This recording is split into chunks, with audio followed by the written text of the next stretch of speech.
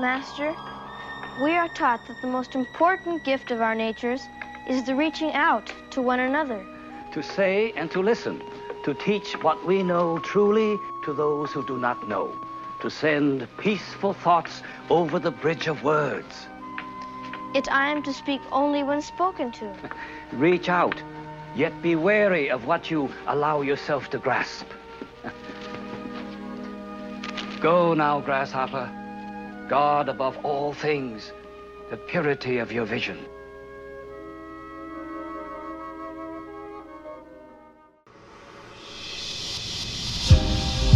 A heartwarming welcome to the Kindling Podcast, presented to you by Celestial Zeitgeist Ministries. Here, we have uplifting conversations about the Word of God and the Christian faith. Together, let's begin the spiritual journey of bringing hearts to Christ, encouraging one another and strengthening believers.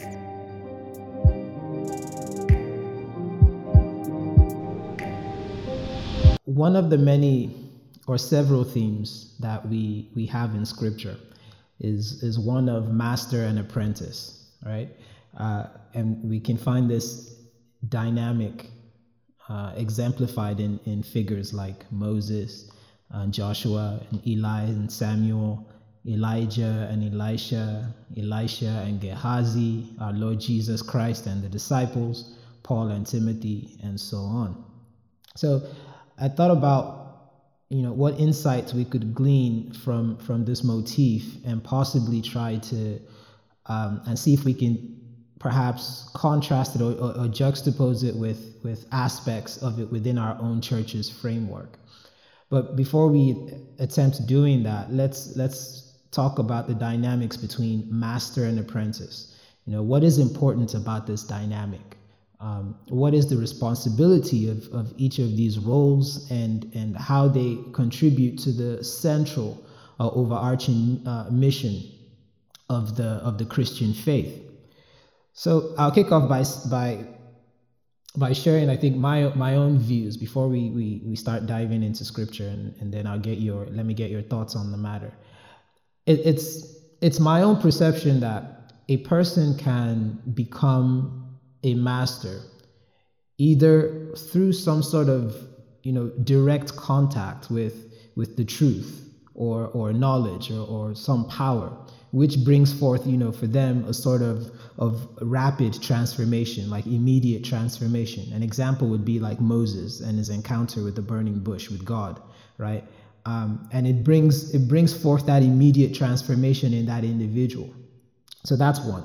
And then the second is a person can also become in the role of be a master in the sense that they were once first an apprentice, and then they grow into the role of being a master. Now that process or that road is not as rapid as the first one. It's a slow process, through years of study and observation and discipline and practice, right? So that's my mindset, at least the way I'm able to see how the way I'm able to make sense of that role of a master. How does one become a master? It seems to me that those are the two categories that one has to go through. What do you think about that? What would you say about that?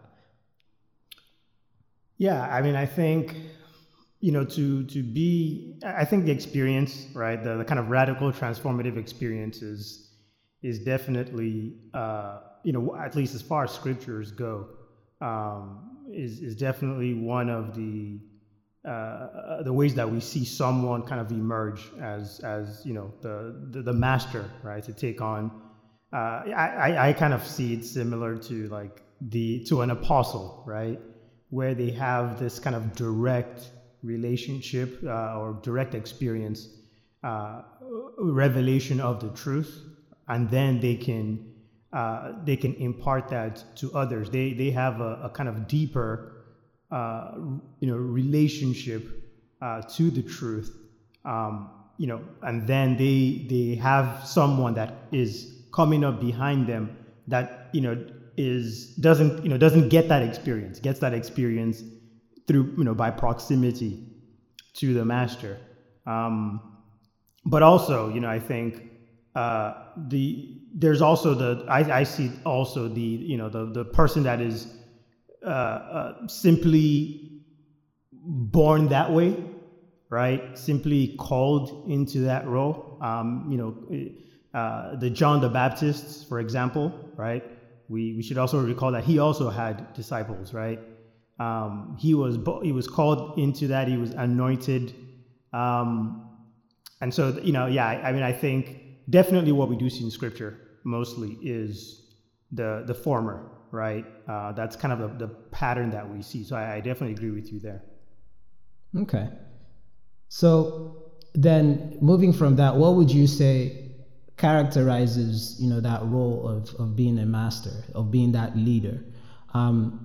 Biblically, I guess what are those responsibilities that we see that is shared across the biblical narratives, for somebody that's called into that role? Yeah, when I think about that from a biblical perspective, and I think Paul the Apostle kind of embodies that. Their job is to prepare the next generation, to fortify them with everything that they need in order to be able to take over the baton and be successful. If you notice how Paul treats Timothy like a son, and he gives him all the tools. He tells him, look, here's how you are to elect bishops. Here's how here are the things you have to avoid. Here are the things that you are to admonish. Here are the things that you have to persistently teach. For X, Y, and Z reasons. Here are the kinds of philosophies and things that you should avoid, right? Things like that, right? Their job is to girdle the person who's coming up behind them to make sure that what they've received is properly safeguarded. You notice even the Lord says to Moses, right? It says write these down and recite them in the ear of Joshua, right? This is after God had called up Moses to the mountain, and then he tells him, says write all these things down and recite them in the ears of Joshua. Right? Meaning tell him everything, teach him the things that he needs to know. And sure enough, we know that when Joshua assumes the role of leader and brings the people into the promised land, and he's able to remain firm, he's able to remain faithful. And even when Israel is becoming wayward, he says to them, look, you need to decide what you're all going to do. Are you going to choose the God who brought us into this land, or are you going to worship the gods of this land? He says, but as for me and my family, we will serve the Lord.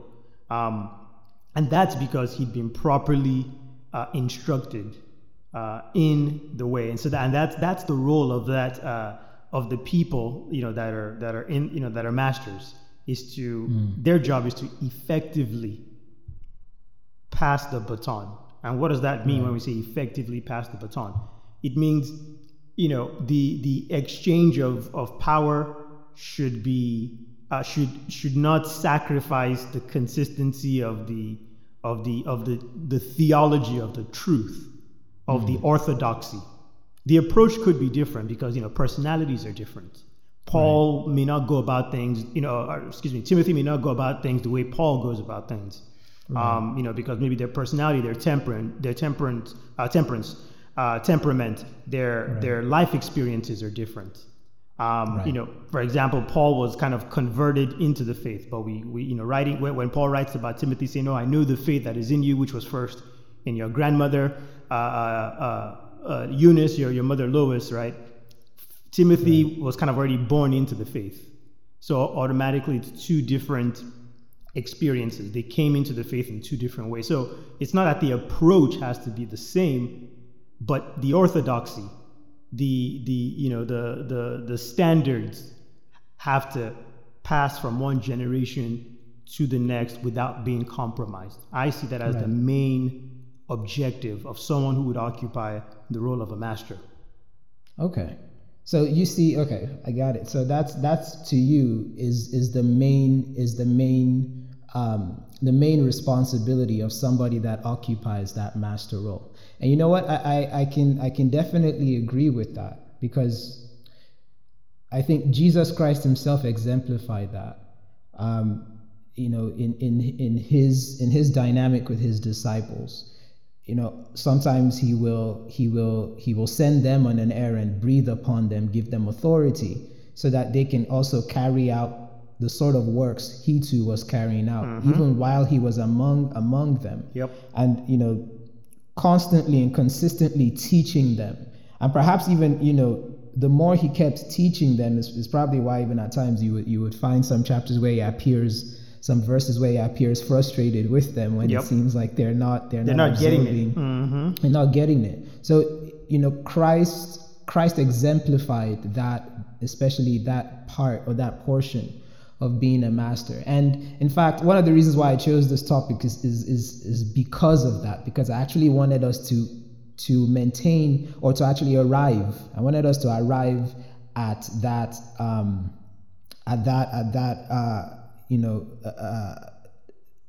distinguishing trait of being a master, and see if we can compare it to even our current church, the framework of our current church. But we're still on talking about the master. Now, when you look at the journey of Moses, which we made as an example, and him training Joshua, because even in Exodus, when God tells Moses to come up the mountain, Moses actually brings Joshua with him, right? It takes him along with him, right? And you can already see examples of Moses pouring into Joshua. There's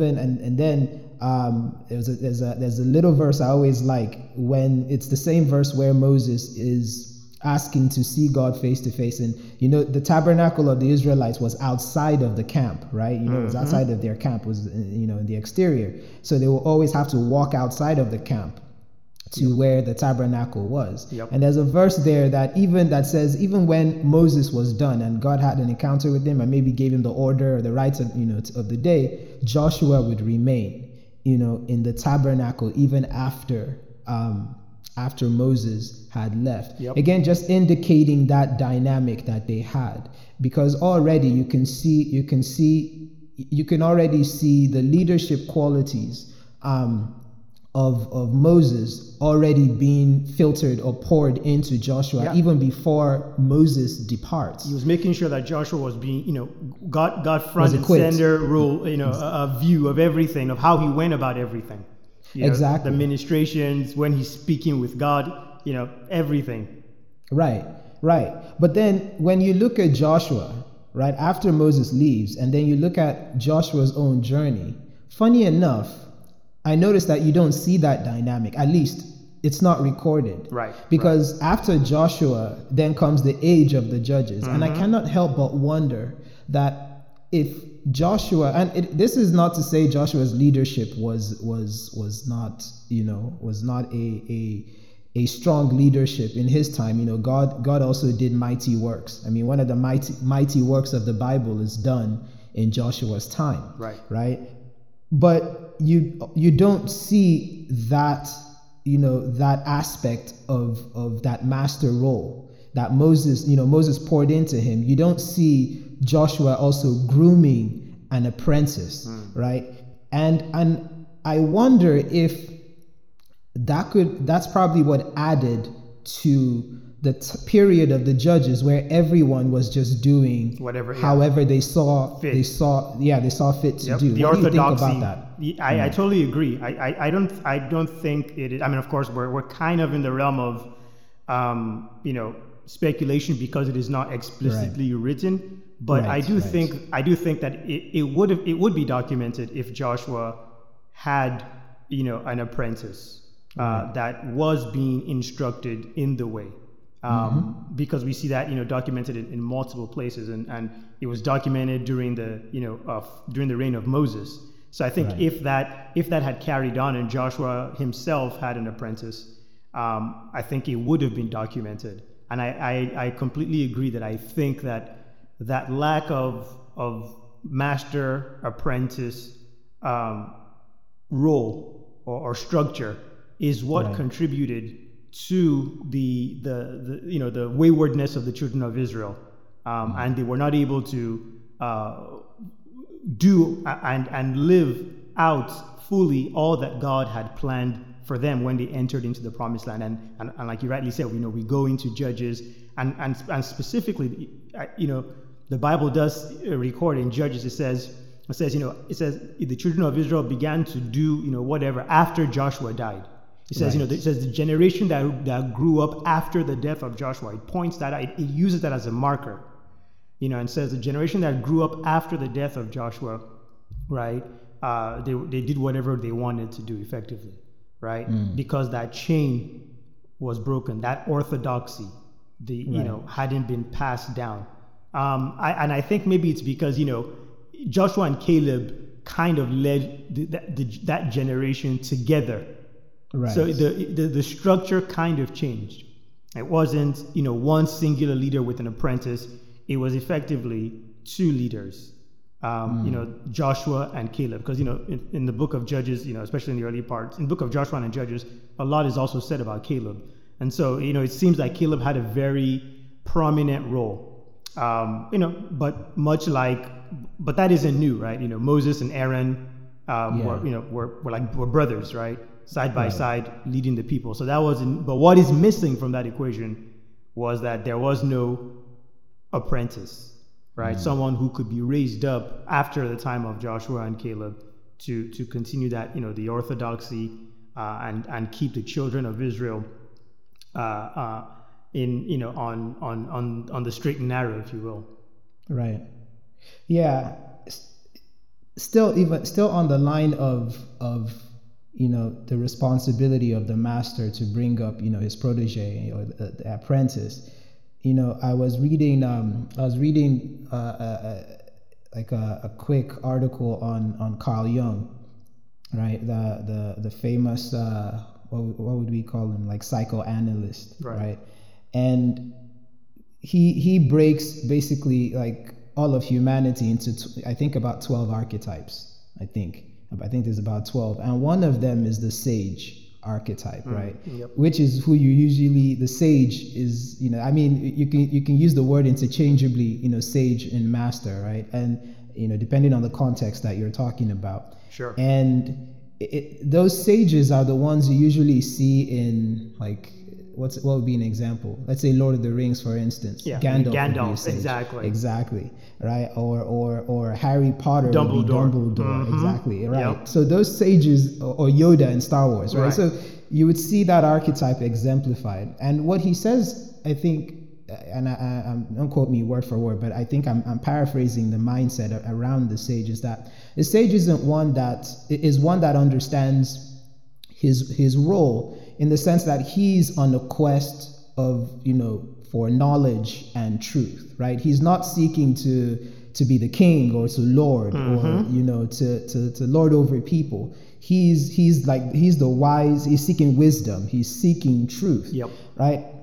And I was trying to look at that, even with examples of that in scripture. And of course, Jesus Christ is the best example of him sharing his wisdom, and he's not seeking worldly power or anything like that, even in the manner that he comes to the world. Yep. He's as the Bible says, being not equal, or thinking not robbery to be equal with God, he put on the visage of the form of a servant, right? Yep. So, and as I was reading that, I couldn't help but see the similarities, the breakdown that Jung was making, because I think someone who is going to be a master is someone, I think, above all, that has a clarity of what their role is, which means that they understand their reason for bearing this title and what is expected of them. That I'm here to offer, to learn and also to spread knowledge. It's the reason why even in those stories, let's say like the Lord of the Rings or Harry Potter stories, when you look at the villains, and in a sense, sometimes you might be watching this movie and you're thinking, well, why does Harry Potter have to grow to be the one to get rid of this surely villain? Gandalf or Dumbledore are strong enough to do it now. Right, and save us 2 hours exactly of the movie. Of movie, yeah. Right. Yeah. But you will notice that the writers are so careful not to use them as like a Deus ex machina, right? Like a god of the machine. That's like you could always call on anytime there's and so they try their best not to get you thinking about that. They focus the story on the apprentice, and you just kind of say, you it's maybe only later. You're like, but wait, I mean, the master was pretty strong all this time. Did we really need to, But when you're engaged in the narrative at the point, you two are, you're like, well, the apprentice. We all enjoy the apprentice being groomed. We love the story. Exactly. Yeah. Exactly. Right. And then in all of that time, they make it's almost as if they're trying to impress on the audience that, the sage understands his role. Exactly. That he's here to advise, he's here to grow. The battle is not his. Is not his. Yeah. His time as almost as though his time has passed. He's had, he may have been you kind of have this thought that he may have been the hero in his own time of his own story, but this is not his own story. Yeah. Exactly. And when I was reading that excerpt or that article about it, I couldn't help but just make those connections. And I think that the Bible makes those types of it's far deeper, of course, in Scripture. But I also remember, when Christ says, one of his disciples says to Jesus that, I think they were arguing who's going to be the greatest of all, who's going to be the one that shines the most, right, after he leaves and things like that. And Jesus says to them that anyone that, desires to be the most, to lead, to be the master, he actually must be the servant of all. Of all. And I think that the person, one of the attributes of what really, of what makes a master is that he truly understands his role. And that role is a role of service. Is a role that's dedicated to serving. So that's important. The reason I'm setting all of these things up, that we're both setting all of these things up, is because I want us to veer towards, taking a look at our church's framework based on these things that we're talking about, because I think I'm thinking that that's going to make for a very interesting conversation. But before we get there, let's look at The Apprentice, right? So The Apprentice, when let's say if we were to illustrate what we were talking about, like visually, for instance, right? The master would be in the front, the apprentice would be in the back, and in front of the master, right, is the invisible, of course, that power, but that truth or that knowledge that's guiding the direction of the master, and the apprentice is just following the master, right? Is following behind the master. In truth, that power that's beyond is really in front of both of them. Right. But the master is also serving as an intermediary for the apprentice, right? Because perhaps the apprentice cannot understand, or still has levels to get through, to be that close in proximity with that power that's beyond. But what is the role of the apprentice then? Now that we've tried to understand the role of the master, to pour in to the protege, to the apprentice, and also to understand his role of service and humility. What is the apprentice doing this whole time? Yeah, I think the role of the apprentice is to continue the will, right, of the master, is to continue in the way, in the path of the master, right? I think it's as Christ said, right? It says, a servant is not greater than his Lord, right? And so that's the role of the apprentice, in my view, is that you're to watch how the master. Basically, you're to watch the master, how the master moves, how the master thinks, how the master, handles situations, how they comport themselves. And in watching the master, because the master is a student of the truth, just by watching the master, you also are becoming the student of the truth, right? And so, that is and such that, because you may, in your walk, you may come across different scenarios or situations that the master didn't encounter, but enough foundation has been built that you know how the master would approach this, right? You know how the master would reason about this, how the master would contend with this situation or whatever, right? That's the role of the apprentice, is to be, let me put it this way, is to be a very keen observer, right? Keen observer. A very keen observer, to watch carefully. And I think when you look at scripture, I immediately think of the difference between, you mentioned in the beginning when you were kind of listing out some of the master-apprentice relationships that we see in the Bible.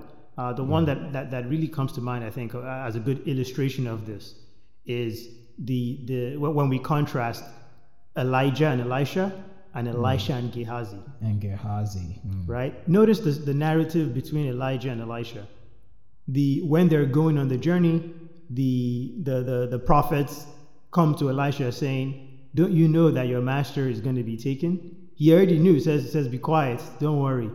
Right? And then Elijah says, "You know what? The Lord wants me to go up to Jordan. So why don't you wait here and let me go? And then, I'll swing back around and we can keep going." He says, No. We're going together. He's being a keen observer because he knew that at any time the master can be taken away. Right? He says, God is calling me up to Jericho. Why don't you tarry here? He says, No. We're going together. The prophets keep coming, right? Looking to distract. That's what, don't you know, right? They're filling his head. Don't you know your master is going to be gone? But he's got his eye on the prize. He's watching. He's being keen, right? He says, "Nope, we're going together." Elijah says, but also, actually, now we got to swing by Bethel. He says, "Yeah, well, we're going together." And then Elijah now says, "What do you want?" And I think, it says, "Well, I want a double of your power," right? But notice what Elijah now says. He says, "If you see me when I am taken." If it's a metaphor, the observation, if you remain keen and focused, if you watch carefully, if you see me, then whatever you want, right, will be given. Contrast that with Gehazi, where Elisha had to pray that God open his eyes, right? He came running says, "We're surrounded on all sides, my master. The enemy, they're coming against us." Elisha says, "Oh Lord, open his eyes." He's not a keen observer. Right. He saw his master reject Naaman's riches and plenty that he wanted to give him. But he wasn't a keen observer. A keen observer said, "Why would my master reject all of this?" Right. But no. Well, the moment Elisha goes back into the house, he runs after. Says, "My master changed his mind. He indeed wants, all the goods, the plentiful goods you were going to give us." The role of an apprentice is to watch, to be a keen observer of the master, his ways, and by watching and observing and being introspective, he arrives at the truth himself. Why did my master not accept Naaman's riches? Why did it's the same, Elisha's thinking, wait, something's happening, and I don't want to miss it. Something is happening, right? The prophets are telling me, and I also get the sense that, my master is going to be taken, but he wants to go here. He wants to go there. Something's happening. And he's got to make sure that he's clocked in, he's dialed in. Right. That's for me, what I see as the main role of the apprentice. And I think that's what, the scripture you had pointed to with Moses and Joshua, right? Where, you'd said exactly, what is detailed in Exodus, that, the tabernacle, the tent of meeting was outside the camp. And that's where everybody went to hear from the Lord. That's where Moses was to hear from the Lord. And that's where, the daily ministrations, everything, who was there all the time. You even mentioned, you said, and that's what the scriptures say, that even after Moses leaves, Joshua is the last. Moses isn't the last one there. Joshua is the last one there. watching everything and staying even doing extracurriculars after too. That's the job while when you're learning your trade, when you're learning your craft, as an apprentice of a master. You should be the last one out the door, that locks up, turns out the lights, because your job is to watch everything. Hey there. Hope you're enjoying this conversation. Here are a few passages in the Bible of words passed down from master to apprentice or teacher to student. 1 Samuel 3 verse 9. Eli teaches Samuel how to respond to God. Deuteronomy 31 verse 7. Moses counsels Joshua to be strong and courageous. Luke 22:32. Jesus prays for Peter and counsels Peter to likewise strengthen his brothers. 2 Timothy 2 verse 1. Paul counsels Timothy to be strong in the grace that is in Christ Jesus. And of course, there are many other passages in Scripture further illustrating the dynamic of master and apprentice. Remember to like, subscribe, and share. Now back to the episode. I love the illustration. Like they're very astute, and even with the way that the Bible in its own narrative kind of makes references to those traits, especially with the keen observation. I think that was spot on. But now let me ask this question, because now this is the question I think they usually ask, maybe like in movies or TV shows. How does the master know when the apprentice is ready? Oh, the apprentice is never ready. Yeah, that's how it is. The lessons, it's never over, right? Yeah, it's right. Like, I know when you said that, immediately what my mind flashed back to was those old kung fu movies that we love. Yeah, exactly. When the like 36 Chambers of Shaolin and all that, right? Which is one of my favorite movies. The guy comes in first day, he sees the master monks go, he sees all the chambers, he sees the master monks going into the 36. Tries to take a shortcut. Yeah, tries to take he sees all the other ones that have been there before him, learning, barely making it, getting beat up. And he's like, no, I can, let me go with the master. right up into the, and they have to redirect it back. Like, nah, dude, you're starting, you're can't skip the line. Exactly, you can't skip the line. Yeah, and that's how it is, right? The apprentice is a noob, right? He's a pleb. He's naive in the beginning because he doesn't know anything, right? He's an empty vessel being filled, and only the master can adjudicate when the student is ready. Like in the old kung fu movies, like I'll say, right? The master will say, when you can take this thing from my hand. Yeah. And then the student applies. What we see in those dynamics, right, is the student is being, same thing with the 36 Chambers of Shaolin, right? The final lesson is to go in alone. If you recall the movie, right, you go in alone and you apply. You stand by yourself. Now there is no master in the final chamber with you. Right. You have, you're ready when all that you need you find within yourself. You're thoroughly equipped. Yeah. You can't go back out and ask the master for instruction. Because presumably you've learned enough. Of course. To assume that role. To assume the role. Of course, the master knows that there will, and what's always implied in this movie, which I think is true, that there will always be a lesson that, even more lessons that the master could teach. Of right? course. And you see that even in scripture, right? John says, many more things Christ said and did that even if I were to write down, right? And even then, notice what Christ says. It says, if me telling you about earthly things and you don't believe, how would you believe if I told you over? There's always more things to be taught. That's the beauty of creation. There's always more things to learn. So it's not the apprentice is not ready to assume the role of master when all the lessons are learned, because that is a infinite path. Right. There will always be something to learn.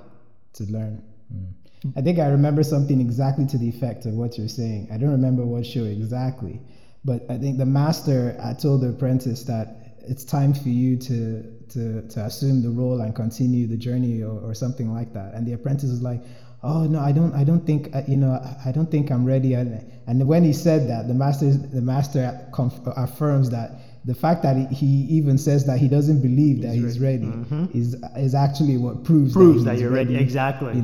Because the master at least must believe at some point. Yes. The master, I think there's something that becomes evident to the master. Of course, the apprentice does not know. Exactly. They don't see themselves, but the master sees that, okay, exactly. He's ready or she's ready. Yeah. Yep. That the apprentice won't see until they are now in it. Yep. And the journey by themselves. You were by themselves. Exactly. Which is what you were saying. Yep. That proving. That's when they they say, oh, and if you remember again, like that 36 chamber. One day they come and say, you're ready to go into the into the chamber yourself.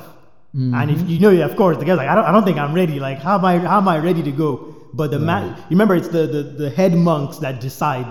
Who goes in. I remember. So that's and you're like, they don't, you don't tell them, they tell you. They tell you that, yep, now today's your day of examination. Right. And you go in alone. And so I think it's the master that, that watches and observes and says, okay, now, your training is complete. Which is, I think, the biblical parallel to that would be what Jesus says to his disciples in John, where he says, I no longer call you servants. I now call you friends. Call you friends, right? I noticed what he said there. Oh, I love that scripture. That's a great scripture you just cited. Notice what he says because he says a servant does not know his master's will. That's the difference. When the apprentice has learned the lesson, he knows his master's will. He knows how his master thinks, how his master looks at things, how his master would approach certain things. He knows the orthodoxies. Notice that's the difference between someone like Elisha to Elijah and Gehazi. Gehazi didn't know Elisha's will. That's why he runs after Naaman. After Elisha says, nope, we're not going to take anything from you. He doesn't recognize he doesn't know his master's will. Now, oftentimes within this dynamic, certain things can happen where there could be a rivalry that develops between master and an apprentice. Sometimes it could be seen as maybe envy, or maybe there's jealousy or something, some negative vice that develops within this dynamic.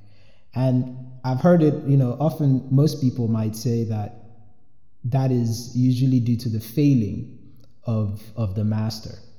And then there are others that believe that no, it's probably, the disciple or the apprentice himself that,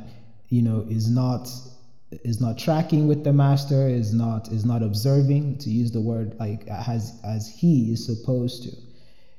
In your own view, what usually brings those types of vices into that dynamic that messes up what is supposed to be this pure exchange of role and responsibility, of knowledge, of wisdom, of truth? What are some of those things, in your own opinion, that corrupts that dynamic? I think, if you see something like that, I think what happens there is that the will of the apprentice is no longer, aligned to the will of the master. The apprentice wants to do his own thing. He comes across, something he's diametrically opposed to how the master went about it, and he wants to do, what he wants to do or what she wants to do. Right? There's a clash of wills there. I think, if there's some kind of contention between master and apprentice, on the master side, right, it could either be that maybe the master has becomes jealous because the apprentice is the master is beginning to see that the apprentice has more potential than even as even he or her, right, that's within them, and they think, this person is going to outshine me. But then again, if you are a true master, it should be your joy to see your pupil, right? Yeah. To see your pupil even exceed and go farther. Because again, like you said, if the master's motive is towards the truth, is wisdom, if that's really the master's motive, then their joy should be that it should be their privilege to have, instructed another. And perhaps even that other can take the baton even farther than they were able to go. So, I think on the master side, we therefore will question whether this is someone that was really in it for the right reasons. And from the apprentice side, it's because maybe, the either pride has come in, or, which really is just, the apprentice saying, nah, I don't like the way, the master, is doing this or going in this way. I want to do my own thing. I'm going to do it my own way. Again, not to keep attacking Gehazi, but that's a really good example, of that, where the apprentice sees how the master approaches a situation and objects and says, oh, nope, I want to do my own thing.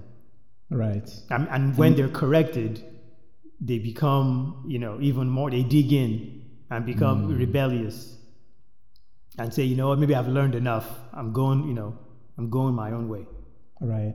Which I mean is basically the entire premise of Star Wars with Anakin and Obi-Wan, right? Yeah, exactly. Right. Yeah. Right. And that archetype holds, right? You see, that's typically what would happen, when pride comes in. I mean, even when we look at scripture, when the motive of Satan is of Lucifer is given to us, right? Yeah. You see that he rebels against his master, against his God. He says, no, I will ascend, right, to the highest realm. I will set my throne above, I will, his will now must be done. That's a very good example. I wasn't even thinking of that. I was thinking about Judas as you said that too, so that we're not constantly bashing Gehazi all the time. So let Gehazi take a break.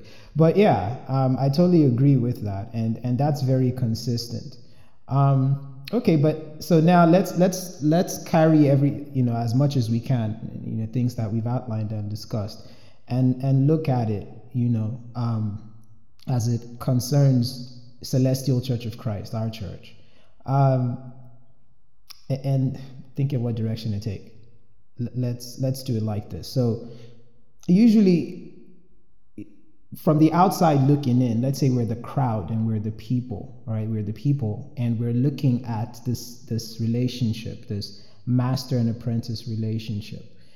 In the case of Moses, as an example, the people saw Moses, they saw God use him, and then one of my favorite chapters in the Old Testament is where Moses is addressing the children of Israel, and that chapter begins, something like, I'm 120 years old today, and and I almost feel like this kind of. And he says, I'm no longer able to go out and come in like I used to. Yeah, he's no longer a spring chicken. Like he was. And sometimes it almost brings me to that position, like, if there was anyone that deserved to go into that promised land, it would be this man who's labored. Right. But, and in the eyes of the people, and it's during this conversation that Moses will have with the people. He starts to let them understand that he's chosen Joshua to lead them over. in. Yeah. But I cannot help but imagine that there would have been people during that period, after when they look at Moses and they look at Joshua, in their minds they're thinking, he's no Moses, right? Right. He's about to step in the role, what does he know? Right. What does he know? There would definitely be that comparison, because it is the people that usually make that comparison. Absolutely. That even what we are talking about as far as the rift or the struggles that could happen between apprentice and master is probably maybe someone said something, a group of people said something. Oh man, that apprentice is doing more Yeah. Kind of like the David and Saul, right? Saul has slain his thousands, David has slain his 10,000. Exactly. Yeah, it's the people that begin to instigate. Exactly. So they're instigating, and I have no doubt there would have been people that thought, that Joshua, like Moses is, left such a giant footprint, and the shoes is just too big to be filled, right? And didn't think Joshua was qualified. And the reason I'm going this route is because in the Celestial Church of Christ, there's this mentality we have of the pastor founder, right? That he left giant footprints, much like Moses, and the shoes is just too big to be filled. Right. That I believe that somehow in the minds of many, this quote unquote pastor that we're all waiting for, we're expecting almost another second coming of Oshofa. Right, yeah. Or Moses, in that regard. But it's like we're looking for another Oshofa in a sense. Right. But Joshua was not Moses. Yep. Right? Joshua was not Moses. In fact, Joshua was more of a soldier. He was a man of war. He used to lead them out to battle. Yeah. Right. He probably shed more blood than Moses ever did. Right? And he was a different type of leader. And I think you alluded to something in initially when we began, that they might have different temperament, but like the core principles remains the same. If the master is diligent in what they're doing, and when it's passing down or pouring into the apprentice, right? It seems, in my own estimation, that we have this view in the Celestial Church of Christ that there is nobody else that's qualified unless they're able to practically live or be used the way Oshofa was used. What do you think about that? I agree. I think, but before I jump into that, I think, there's two sides to it. I think, yes, there will always be some detractors, right? Who doesn't matter, oh man, nobody will ever be good enough to fill the shoes. But I do think that most people, I think one of the things, one of the benefits, I should say, of the master-apprentice dynamic structure is that it confers legitimacy.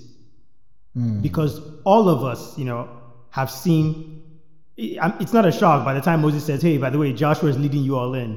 It's not a shock to the people that it's going to be Joshua.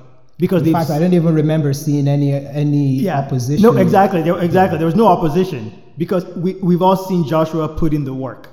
Right. We've seen him follow Moses. We've seen him, learn at the feet of Moses. We've seen, he's been there from the beginning, learning his trade, learning his craft. So it confers legitimacy. So we know, that clear line of succession is there because we know, this person has been putting in the work. Yes, there will always be, some a corner of detractors that it doesn't matter. You will never please them. But I think by and large, people recognize that this is indeed the apprentice. This is the one that has been chosen. And I think this is why, for example, when Peter says, "I go a fishing," the rest of the disciples says, "Well, we're going with you," because it'd been made clear the line of succession, right? Everybody, you are Cephas upon this rock. And even later on, Christ says, he calls to Peter, in John, he says, "Peter, do you love me? Feed my flock. Feed my lambs." Right? He says to him before, he says, Satan has desired to sift you like wheat, but I have prayed for you. He says, after you fall, when you come back, restore the brethren. Right. So that legitimacy of master and apprentice has been is there. We all know really who's going to be leading us. But yes, but then there's always, I think, deep down in everybody, because we're humans are creatures of habit, not change. Right? So we want to see Peter do it the way Jesus did it. We want to see Joshua move the way Moses moved. We want to see Bada move the way Oshofa moved, or whoever is going to be, whoever is the successor. We want to see them move and do and talk. We like that continuity on, even as though the person that lived wasn't an individual, although they're an idea, and they are an idea, and this person only held on to that idea for a while. But the flesh goes. What's important is that the idea, the standard, the orthodoxy, is maintained. Right. And what maintains it is that we have the legitimacy, right, of apprenticeship, of that structure. We know who's been putting in the work, who indeed has studied at the foot of the master. I think one of the prior conversations we had was about, we talked about the Marcionites, right? And I mentioned how, Saint Irenaeus, wrote his book Against Heresies. Right, against the heresies. In order to refute the Marcionites and the Gnostics, and to kind of bring the church back and make the points about the orthodoxies of the church. What allowed that to take hold in those days was because why? Everyone knew that Irenaeus was a hearer of Polycarp, a disciple of Polycarp, and Polycarp was a hearer, as they used to say in those days, a hearer of John. That lineage was what everyone knew. That's right. Hey, Irenaeus studied under Polycarp. Polycarp was a hearer of John, studied under John. He learned the faith under John. So clearly, whatever Irenaeus has to say, these are the orthodoxies of the faith. But of course, I think because of human nature, we kind of, we don't. It's almost as though when the master passes, we're looking for the apprentice to be an exact clone, but they can never be. They're their own person. Right. They have their own dispositions, their own individualistic, their own habits, their own personality, really. And so that's always going to shine through. What we should be focused on is whether or not they preserve the orthodoxy. And I know, there are different factors, of course, in our church that affects the lack of, maybe succession plan. And we tend to take a very, even till this very moment that you and I are speaking, we don't really have a concrete plan of succession. But here we are, in Celestial Church of Christ since 47 and the pastor found his death in 85, right? And we have, the title of Reverend Pastor of the church. We have about maybe over, I think the last count I heard, maybe about almost 10, if not even more. But circling back to the dynamic between the pastor founder and Pastor Bada, would, based on our limited knowledge of things, it would, at least I think it can be fair to say that the pastor founder, his desire was for the takeover to move to Pastor Bada, right? To go to Bada to lead the church. Careful, you might get some pushback there. I know that, and this is what makes this very delicate. Yeah, because it would seem, and why? Some people will contend, of course, and the only we can only go by the things we know. We're not just you're not taking a position one way or the other. You just exactly. Yeah. It's just based on what we know. Yep. For instance, just like you were talking about Jesus and Peter, certain things Christ did made it apparent. Exactly. That this is the person that would follow. Exactly. Right? The person that and certain things the pastor founder did indicated that this is to be the person that's next up. Yeah. Right. And just like Moses too, and again, it isn't as if Moses didn't have children. Moses had children. Yes. Moses had probably family that were close, right? So it's not a matter of of turning this into a dynasty of sorts.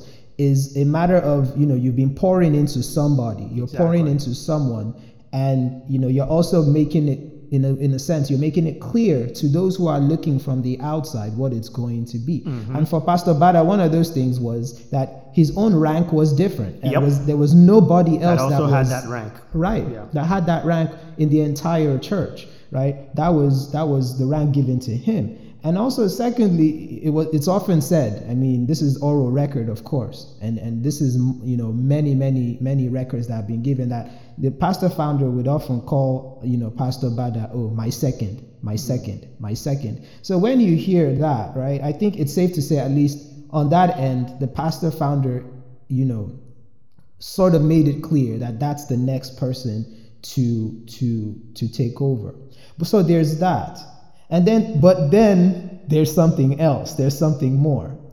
which I think is what makes this whole thing so contentious, because in a sense, in our eyes, it seems you've been grooming someone. You're grooming someone to take over. And then in the Constitution, I don't have it pulled up right now, but we all know the famous clause about, the person who is going to lead the church, the Holy Spirit will decide who that person will elect that person. Mm-hmm. That person could be of any rank in the church, and things like that. Now, saying that though, and looking at the person that that you're supposedly grooming to take over, doesn't that create room for conflict and doubt that allows others to perhaps also not have the confidence that they would have? We talked about Joshua, and you're absolutely right. There's no record, at least we saw, of anyone objecting to Joshua taking up the mantle of Moses. Right. I mean, even though there probably will be some thinking he's no Moses, that's for sure. But for us, though, so we have this clause, and we also have, at the time, the pastor founder, has made Pastor Bada his second. But then it almost seems that it's causing confusion and conflict. At least to me, that's the way it seems. How do you see it? What do you think about that? I see it as opportunists using, that would use that as justification to delegitimize what was evident, right? And or what is evident when you see that, oh yeah, there is clearly someone, as you said, whom the pastor founder has been pouring into, has been his apprentice following him everywhere, watching him, observing, learning at his trade at his feet.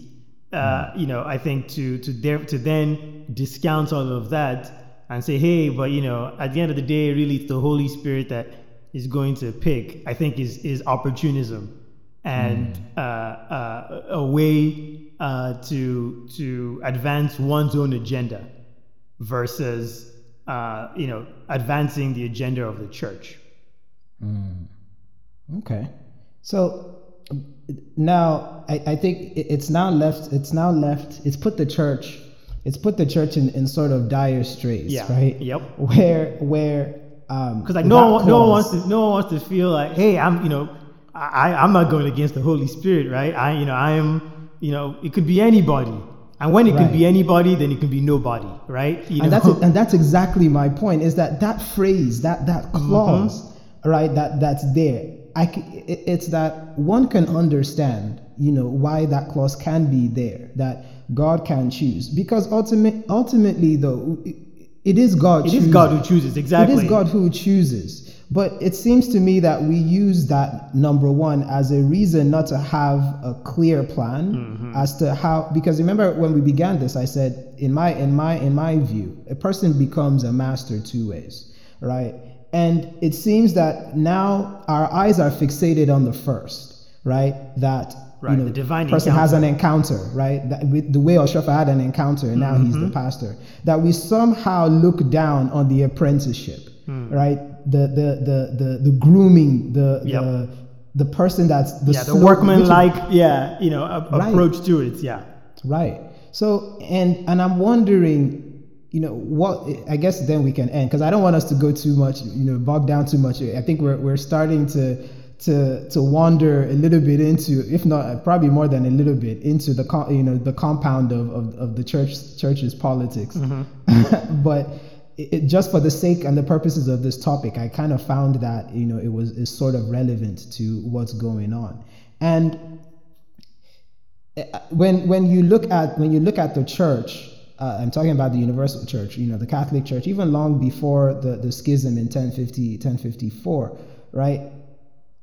They got to a place where they realized, right, that yes, there probably won't be another Apostle Peter, right, the Bishop of Rome. There won't be another type of maybe Paul, or James, or those types of apostles. We're all working this thing together, Right. Yep. And it isn't that because they discounted that, God couldn't make another, but they realized that, there's different times, there's different seasons for things. Exactly. So I'm wondering, and as a result, they built a plan that sort of, I'm not saying that one's greater than the other, but they valued the apprenticeship to becoming the Pope or to becoming the leader, the workman-like, attribute that puts a person. I mean, if you look at the current Pope of the Catholic Church, when you look at his resume, he's been serving for a long time, which many of them have been doing. Yeah, exactly. It's like typically, you're working. Right. He didn't have I don't know, but his encounter, of course, is not like Papa Oshofa, nor is it like Peter, where he actually got to walk with Jesus in the flesh, like that. But his resume speaks on his qualifications, right? And I'm wondering at what point, when do we get to that place in the Celestial Church of Christ, especially when we are yet to see the role of master, or while we are still yet to value the role of the apprentice becoming the master. Yeah, and I think that's why the contentions will still unfortunately remain among us, because so long as anybody can lay claim based on spiritual merit and just say, hey, I and this is why every so often years, right, someone will undoubtedly emerge and say they received a vision, they had a dream, the pastor found appearing to them, saying they're the ones to lead the church, right? And it's inevitably because and I mean, how many people what can you say against that? Besides just calling the person a liar, and you're not gonna just do that, without any proof that the person is actually lying, right?